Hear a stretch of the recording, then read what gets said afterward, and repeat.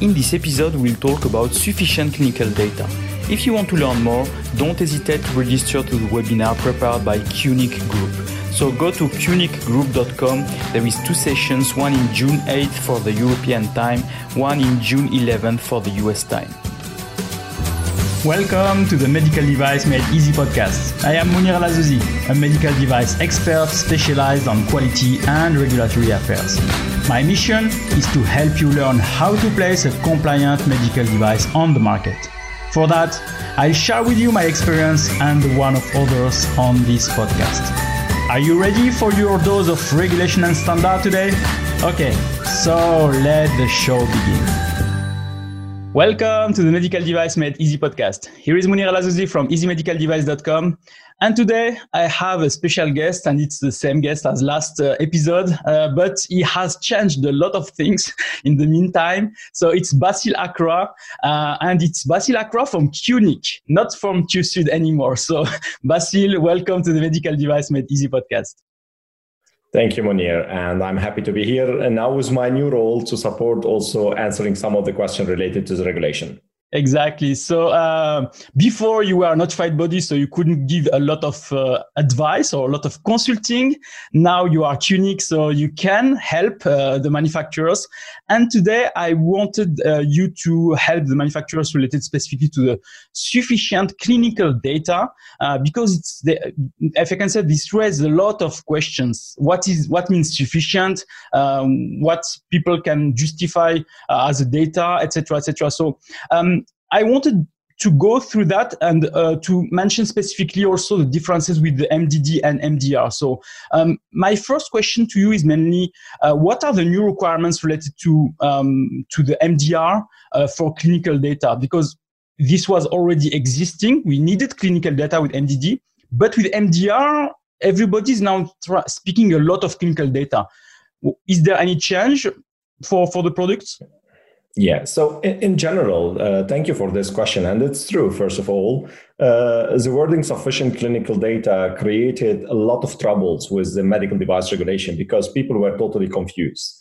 Now we have a lot of guidance which are explaining how to deal with this requirement. But in general, what the MDR introduced is a higher expectation on the clinical data requirement for the various device categories, and especially the equivalence route, which was possible in the past under the directives, is now just limitedly possible. We can talk about this later, but this is what led to a lot of discussion at the European level, because manufacturers started relooking on the amount of evidence they have to see if this would be sufficient to enable them moving from the MDD to the MDR, or from the Active Implantable Medical Device Directive to the MDR. So we have higher requirement on the amount of data needed and limitation related to the usage of data which are coming from another manufacturers.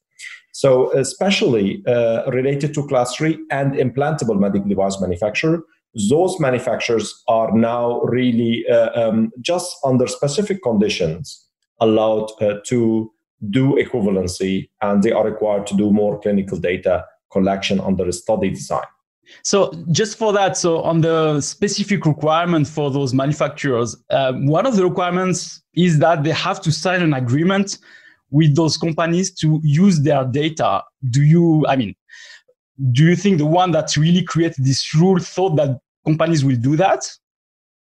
I kept saying this in the past, and a lot of people were smiling when I was presenting on this. I kept saying it is like for Christmas time, perhaps someone will sign a contract, but typically nobody will open you a full access to the technical documentation and ask you, please copy my device. And then I share with you my data and I help you get to the market. The intention here is from a legal perspective, not to close it totally. They just wanted to say, if you find someone who is willing to do that and you have a contractual agreement, then it is fine, go ahead. So they didn't want to say, we don't allow it totally. We allow you under conditions, but we know that those conditions cannot be fulfilled. Okay. So this is what they said. But what is still a possibility is if you have a device and you are improving your device, that you go back to your own data then it's allowed to do a kind of equivalency for such device classes. Yeah, it works really well when you have your own device already CE marked, and then you can use the data for that. So it's really great. But now we have products that are already on the market. So they are under MDD or AI MDD. So now we will switch to MDR. There is, as you've said, higher expectation, higher clinical data level required. So how this transition from MDD to MDR should be done within those manufacturers? Should by date of application or by expiration of their certificate have already a CR or a data available for their products? Or do they have a bigger transition period, or they should wait for a cycle of their CR to be updated? I mean, is there a rule for that? Yeah. So the clear rule is a manufacturer who is currently acting under the directive, he has to fulfill the directive requirement. He's not required to fulfill the medical device regulation requirement. But sure, they should be doing gap analysis and looking on the gaps that they have towards the MDR and start closing the gap. So, I mean, it is already too late to start now, but it should be, if you didn't start already, go ahead and start, because now you need to close the gap. Because if your certificate is still valid, you can still act under the old legislation and follow these rules. But as soon as you want to apply for the medical device regulation, you need to have a clinical evaluation report which is totally in compliance with the MDR to be able to apply for an MDR and get certified or get self-declared under the medical device regulation. So very clear answer, do not mix up regulation. So the directive has to follow the directive. The regulation certificate has to follow regulation requirements. So in terms of the CERs or clinical evaluation reports, we were used to go through this guidance, the MedDev 2.7-1/1 Rev 4, which is specifically to help you to build your clinical evaluation report. Now with the MDR, there is more requirements that are listed inside. And now we have also the publication of this MDCG guidance 2020-6. So is the MDCG superseding the MedDev? Is the MDR superseding the MedDev? Is the MedDev still valid? Can we have a better understanding of that? Yeah, so let me explain first of all the legal requirement in Europe. The first thing is a requirement comes from the regulation. Guidance documents are just a helpful document which are allowing you and guiding you towards the fulfillment of the requirement. So the highest level of expectation comes always from the legislation, not from the guidance document. So if there is any differentiation between guidance and regulation, always the regulation will be the one which is applicable. Everything else is invalid if the regulation is just by guidance written in the wrong way. So the regulation has the main power to implement rules in Europe, and the guidance are just instrument to help you on that direction. If we look to the MedDev and we look to MDCG guidance document, when we talk about MDR framework, the MDCG guidance are referring to the MDR. Now, in the MDCG guidance, which were published recently, there is a reference to some MedDev. Why? Because the MedDev 2.7.1 revision 4, which you mentioned, is a guidance which includes two parts: the general clinical evaluation requirement and the specific requirement related to the MDD. And when I talk about general requirements, this means how you do a clinical evaluation. This kind of requirement is still the same under the regulation. The main changes are related to when are you allowed to do equivalency, when is a clinical study needed, and so on. Those are the requirements which are changing. And this is where you have to follow the regulation. But in the MDCG, you have specific part of the MedDev which is still applicable. So if you were using the MedDev, you did a part of your preparation already to the MDR as well. But then you need to look to the gap and you check how you can adopt all the requirements to ensure that you are MDR compliant. So as you said, legislation is first. We have the MedDev or MDCG guidance. There are guidances. If I don't want to use them, if I want to build my CER but at the end, it's really following the regulation, but I don't do kind of an appraisal, or I don't know all the requirements that are mentioned on the MedDev. So am I still compliant, or? So this is a very good question and very good point, because compliance you have to show to the regulation and not to the guidance. What happens typically by manufacturer, they give a citation to a guidance to be applicable. Exactly. As soon as you give a citation, you make out of the guidance a requirement, which require then that you have to fulfill what is written in that guidance. If you don't give a citation, you need to prepare a clinical evaluation report, which is fulfilling the best practice methodology. Now, the MEDEF and the MDCGs are reflecting the best practice. We don't have any other document telling you how to do it in a better way. So the best case is if you want to avoid getting questions related to your compliance to a guidance, don't cite the guidance, but follow the guidance. Okay. Because at the end, what happens is that if you have a legal issue and you go in front of the court and you will be asked what has been prepared and what have you done, they're going to look on best practice. They will look on regulation, but they're going to look on best practice. And if you follow best practice methodology, nobody going to question that. But if you don't follow them, you will have bad time justifying against the court why your methodology was actually acceptable and you did something in a good way. And this is not easy unless you follow that document, even if you didn't cite them, but you follow them and you can show that you have done what they are explaining to you to do. No, I think it's a great answer, because I have some experience with some clients that have received a major non-conformity related to their clinical evaluation report, and one of the things is that you are not following the MedDev because they mentioned the MedDev, but if they didn't mention that, maybe they would have some kind of chance, if I can say, to pass without specifically that. In terms of sufficient clinical data, we said that we need sufficient clinical data. Is there a difference with MDD? Before we didn't need sufficient clinical data, or there is a major change here? Yeah, it's funny. I mean, I personally don't like these kind of words, because what is sufficient, what is not sufficient, who's going to decide how much data is enough?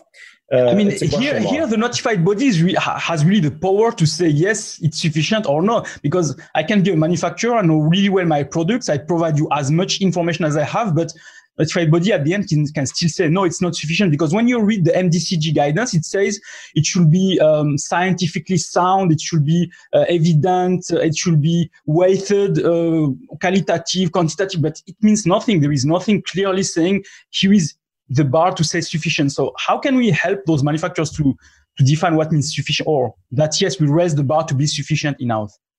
Yeah, so let's under the directives, the requirement regarding the amount of data needed didn't really change towards the MDR. Now, the word sufficient was introduced, and this led to this big discussion, because by the end, if you look from a scientific point of view, what could be sufficient is sufficient to answer a question. So an amount of data and quality of data, which is answering a scientific question, will be sufficient to you. But like you're saying, we are human beings, and what is sufficient for you is not sufficient for me, and vice versa. And this is why we need the clarity on that. And I think the European Commission and also the working group to which I belonged in the past, because I was representing notified bodies in that working group, we tried together at that time to make with this MDCG guidance document a differentiation between legacy devices, so devices which were certified under the MDD and IMDD, and the new devices, and created this table to help people understand how much data would be enough between the legacy devices and completely new devices entering to the market. And I think this is a point where you need to understand why these kind of guidance were created and what is behind the story. So the problem is what I recognize for a lot of people who were not involved in the preparation and creation of such documents, they are reading something which was created by somebody else. They don't know the discussion behind it, the stories, why we did it in that way, what we meant with it. And this is why it's very important that you speak to the expert to understand actually what led to such a decision and how can I get my device, again, under the medical device regulation, certified. How can I deliver the amount of data needed for an efficient certification under the medical device regulation? So it's helpful, if I can say, but it's also something that a lot of manufacturers will judge differently because they were able maybe to sell their products for 20 years. They have maybe enough data to show that they are okay. But as we are going to the MDR, the notified bodies will have maybe a bigger scrutiny on their products and maybe will find other issues and then raise the problem. Okay, maybe my certificate is in danger because I have maybe those issues that notified body raised because now is really looking more deeply on my clinical data. So is it a scenario that will more and more happen here?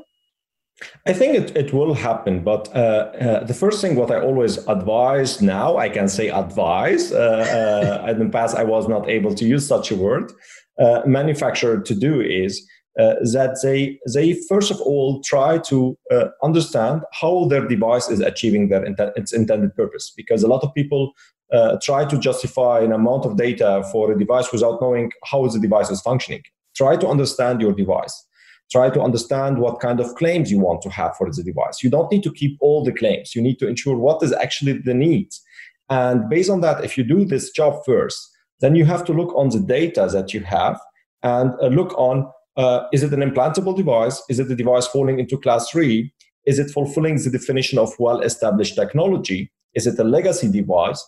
And then you can see out of this guidance document, you're going to have a possibility to justify a different level of clinical data and evidence to support its certification under the regulation. It's not an easy task if you are not an expert. So you need to involve competent people in this field to ensure that your device at the end has a chance to go through MDR certification.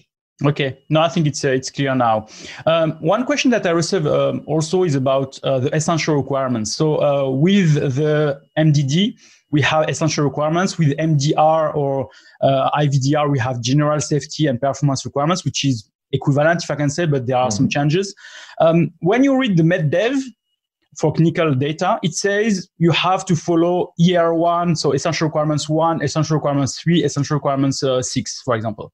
But when you go to the MDCG guidance, it says for GSPR, you should select the ones that are really applicable or the ones that are really helping you for proving safety and performance of your device. So there is no more guidance. So what do you suggest to people to say, here is the GSPR that they have to follow to have a good justification for the clinical data? So when we talk about very, very good point, actually, because people are sometimes confused by such general wording. When we look to the legislation, which is the new medical device regulation, we need to look on it in a different ways than the NDD. The NDD was very focused on medical devices. If we look to the regulation, it is also enabling a new device category to fall under this regulation, which are devices without medical purpose. Annex 16, falls under Annex 16, yeah. So like colored contact lenses just for Halloween parties, those are medical devices based on the regulation now.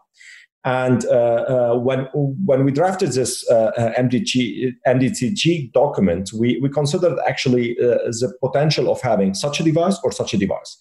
A medical device as per the PAS, per definition, or a medical device without medical purpose. So for the different device categories, you may have different kind of general safety and performance requirement applicable. So the general safety and performance requirement 1 and 8 is always applicable for when you are talking about benefit risk profile. But the 9, for example, is not applicable for all devices, is applicable for devices without medical purpose. And this is where manufacturers need to, first of all, what I said before, understand how is my device achieving its intended purpose, understand also what kind of design and characteristic has this device to identify which GSPR is relevant when justifying benefit risk profile of the device when used as intended. No, I think it's clear. So so I hope this will be helping a lot for the people that are creating now the CER for their products, because there were a lot of confusion about that. So thank you for this one. My next question is more about product equivalence. You said that earlier it existed already with the MDD, with the MedDev also. So what did change now? What is the restriction that you mentioned that there is now on the product equivalence? Can I still use another product when I'm not required, if I can say, to sign an agreement with the manufacturer. So can I still use another product and use the clinical data of this product, or what are the rules now, if there is new rules? I like your point, because you said, can I use another product and use the clinical data of the other product? Yeah. The problem that was under the directive that some manufacturers were comparing their device to another device, and the other device doesn't even have clinical data just because another device is on the market. And this led actually to the update with the MEDAF to say, if you are doing equivalency, keep in mind the mentality of equivalency is you do equivalency since you identify a device to which you could demonstrate equivalency from a technical, biological, and clinical point of view. And then you can identify the clinical data from that device that you can transfer to your device. So when you do equivalency, you assume that your device is going to be the same safety level and performance level when you get on the market, and you confirm this through PMCF activity. Not all manufacturers did it in that way. So what led to the fact that the MEDAF was updated to clarify the expectation at that time. Now, with the new medical device regulations, there is on-top requirement, like we mentioned. For class 3 and implantable, they say you have to do a clinical investigation, and you just have some specific possibilities to get equivalency. We talked about contract, we talked about previous device to which I'm comparing myself. But for 2A to be not implantable, you are still allowed to do equivalency. And you can even compare your device to a device which is not certified in Europe. But key is that you have clinical data, and the clinical data are relevant for the European population. And this is where people do not understand how to do it. And this is where I think some guidance, additional to the guidance document, are needed, because the guidance are not always answering the question.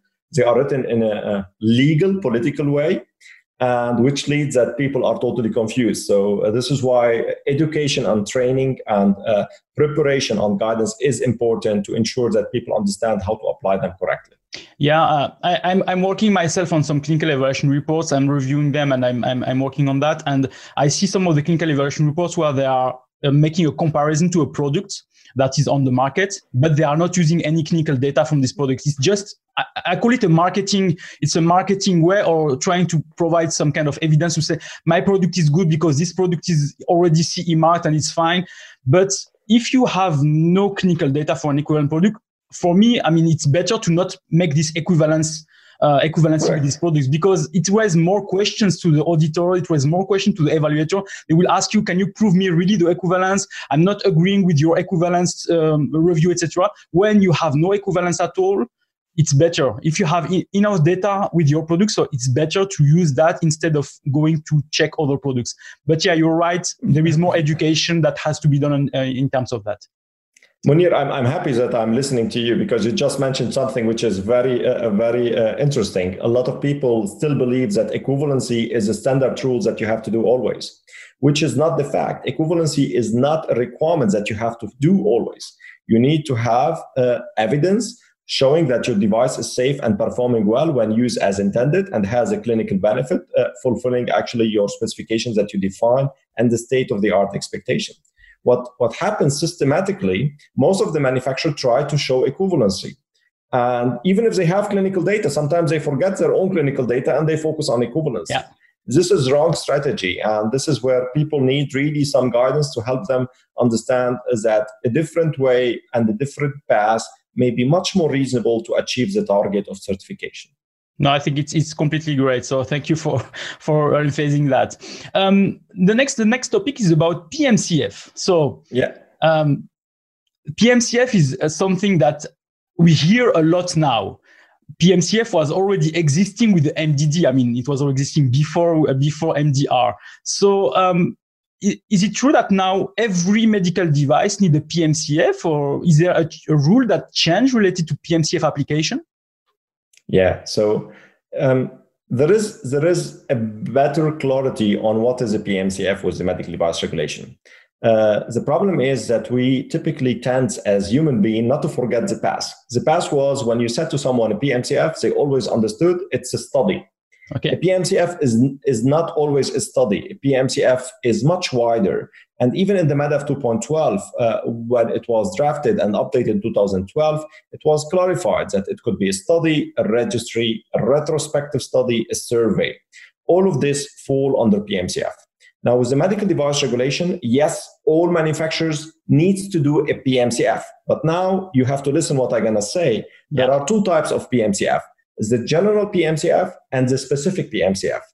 And the specific PMCF is the PMCF which is related to studies and registries. And this part could be justified that is not needed, because it could be that you have a sufficient amount of data throughout the lifetime of your device, and you could justify that there is no changes in the design anymore, and I don't need to collect additional specific data, but you still have to do the general methodology, which is much wider. And this is where people do not understand it, because the PMCF is not like we knew it in the past. It's much wider, and this is where manufacturers need to read the regulation, the guidance, and try to understand how they prepare for every device a specific PMCF for the future. Yeah, when I remember when I was working on the MedDev for the PMCF, it says specifically that you have to create a PMCF when you have some residual risks that are existing. When you look now to the MDR, this wording residual risk is not mentioned at all. It's not saying you have to initiate a PMCF because you have residual risks. So as you mentioned, there is a broader review of that. But now I am an MDD manufacturer. What are the requirements related to the MDR applicability? So what should I do now during this maybe grace period until the MDR is applicable or until I have to apply MDR? So what about a PMCF? What are the requirements related to PMCF? So first of all, if you are now under MDD, till the date of application, which is next year now on the 26th of May 2021, you are still required to fulfill the MDD requirement. So you don't have to do MDR specific requirement. But if you have a valid certificate and you move to the grace period with an MDD device, the MDR is saying you are allowed to move to MDR if you fulfill the post-market surveillance requirement of the MDR for the MDD device, which includes PSUR, PMCF, PMS. So this means that if I'm a manufacturer going and making use of the grace period with a valid certificate for an MDD device, I need to implement the processes and the requirement related to post-market of the MDR for my MDD device. This is what you have to do. But my recommendation since 2012, actually, I was telling all manufacturers, if you do now, you asked me at the beginning, what shall I do if I have a CR, MDD, CR at this moment? I was telling in 2012 manufacturer, do your gap analysis. Check if the MDR is expecting much more than you have. Use the time to collect additional data. And at this moment, we have one more year now, which is actually not one more year, but a loss in time. But at least if you still have a gap, try to use this year to close this gap and collect the additional data needed for your MDD device to ensure that when you get to the MDR application, that you have the amount of data addressing the requirement and ensure that your device will keep going on the market and will not be withdrawn from the market with the MDR. That is great, and I'm also advising some of the listeners and people that are asking me. So, if I don't have enough clinical data now for the MDR, what should I do? And before, I mean, it was a few years ago, if I can say, but we always say start a PMCF so that you can gather data with your products already that are on the market. So, is this something that is still valid or still needed or still a good advice, if I can say, to the manufacturers? I mean, a PMCF we have to ensure, because a lot of people are misusing PMCF sometimes. A PMCF means I'm doing a data collection within the approved intended purpose of my device. Yeah. Because some manufacturer believes that I can do a PMCF to collect for additional indication or things which are not approved. This is a pre-market study. So yes, if they are recognize they have a gap, they should be starting now to collect additional data via a PMCF to confirm actually their evidence and to get enough data for the MDR application. I think it's great. So thank you for that. My last question before we go to the next topic is about the expert panel. we have with the MDR, the creation now of the expert panel. So it's specifically for class 2B active devices that are removing or introducing drug, or for class 3 implantables. So, before we had the notified bodies that are really looking at the dossier and approving everything. So is this new level or hierarchy in terms of scrutiny helping the notified bodies to place compliant device on the market, or it's something that is purely administrative? What is their role exactly to help you to place the device on the market? I would not name it it's a help. I would name it it's an increased scrutiny on notified bodies, which is not adding value. Because I remember when I was discussing with the working group who was preparing the expert panel set up for the European Commission, and I asked one question. I said, notified bodies are required to have higher expertise on their side. Now, you want to create expert panel with also high expertise. And the focus is on the clinical. So the focus of the review is the clinical consultation. So notified bodies will need to provide the clinical evaluation report of the manufacturer and their own assessment report to the expert panel. If there is, it's not for legacy devices, it's much more for new devices getting to the market. And the question is, if I have a heart surgeon looking to a cardiovascular device, and my heart surgeon will say, yes, it is fine, why would the expert panel be much more clever than my experts? And what will happen if both of them are in disagreement? Today, if you go to a medical doctor and you have a disease, you have pain, you go to the first one, he will tell you need an implantation. You go to the next one, he will tell you are healthy, stop making fake pain. You go to the third one, he will tell you will die next week. And this is you ask 10 experts, you get 20 opinions. And at the end, I think it's not adding value, but it is giving the European Commission and the member state a level of safety that they have much more oversight about notified body approval process. And hopefully they can make use of this for a better system from creation of guidance which are specific to help all of us to say how much is enough. For example, if I have a new technology getting to the market, that out of their learning, they make a publication to say, look, for this device, this is the minimum expectations that we need, because this would help industry to know, if I have such a device, I need 100 patients, I need follow-up of 2 years. Okay. I'm a member of the ISO committee for heart valves and cardiovascular implants since many years.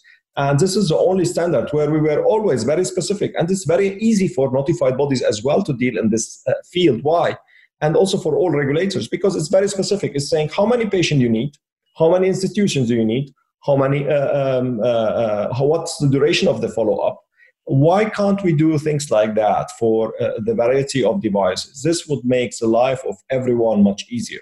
Yeah. Because in Europe, like you said, it's expert opinion. Everyone has his own opinion. And if you ask this one today, he would tell you, I need 10 patients. The next one would tell you, I need 20 patients.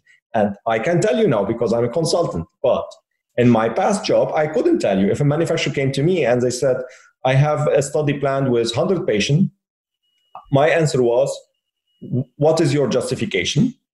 Provide me with your statistical calculation. And I knew actually that I need 150, but this is what I have to answer. So he came back with 120. Same question, said, no, it's not acceptable. And it would be much more reasonable to say, if you want to get to the target, this is what I need. The problem is that manufacturer cannot get to the notified body to ask these questions. They come at the end because notified bodies are not allowed to consult. So they do the study, they are done, then they get in contact with the notified body, and the notified body will say, your study was not okay, repeat it. If you are a big player, you may have the budget to repeat it. If you are a small player, goodbye, you're going to disappear from the market. And the European Commission is trying now with the expert panel to have a voluntary consultation to help manufacturers, but I'm not sure if this would be helpful because their opinion is not binding as well. No, I think it's clear, and it's why I think it's good to clarify their role, and also the fact that it can also increase the timing then for products to be on the market because they have also maybe to review, and it takes time for them to review everything. But yeah, let's see experience with that, and let's see if we have really some needs in terms of these things. Okay, Basile, so thank you for that. I think it helps a lot. But what I wanted also to ask you is that you are preparing a webinar or training for people related to this topic, so sufficient clinical data. So can you tell us more about that? Because now as QNIC, so you are also trying to educate people and to train them. So what are the plans for these trainings? So we want to help people understand the medical device coordination group document and the MEDDEV document that we discussed today, to explain to them how to use them in an efficient way. So we created 2 webinars, which are planned now for June 8 and 11, to explain to manufacturers the requirement and to give them some insight on how they can prepare the documentation in compliance with the medical device regulation, to ensure that they can identify the gap now and make use of this additional time that they have till the new date of application, instead of just waiting and hoping that something gonna really be better. So we planned a webinar which is for the European citizens, because it is based on CET time, and also Asian can attend this webinar if they are willing to stay longer during the day and attend and listen to that. The next one is for US time zone people, enabling them to attend as well and to get the same information.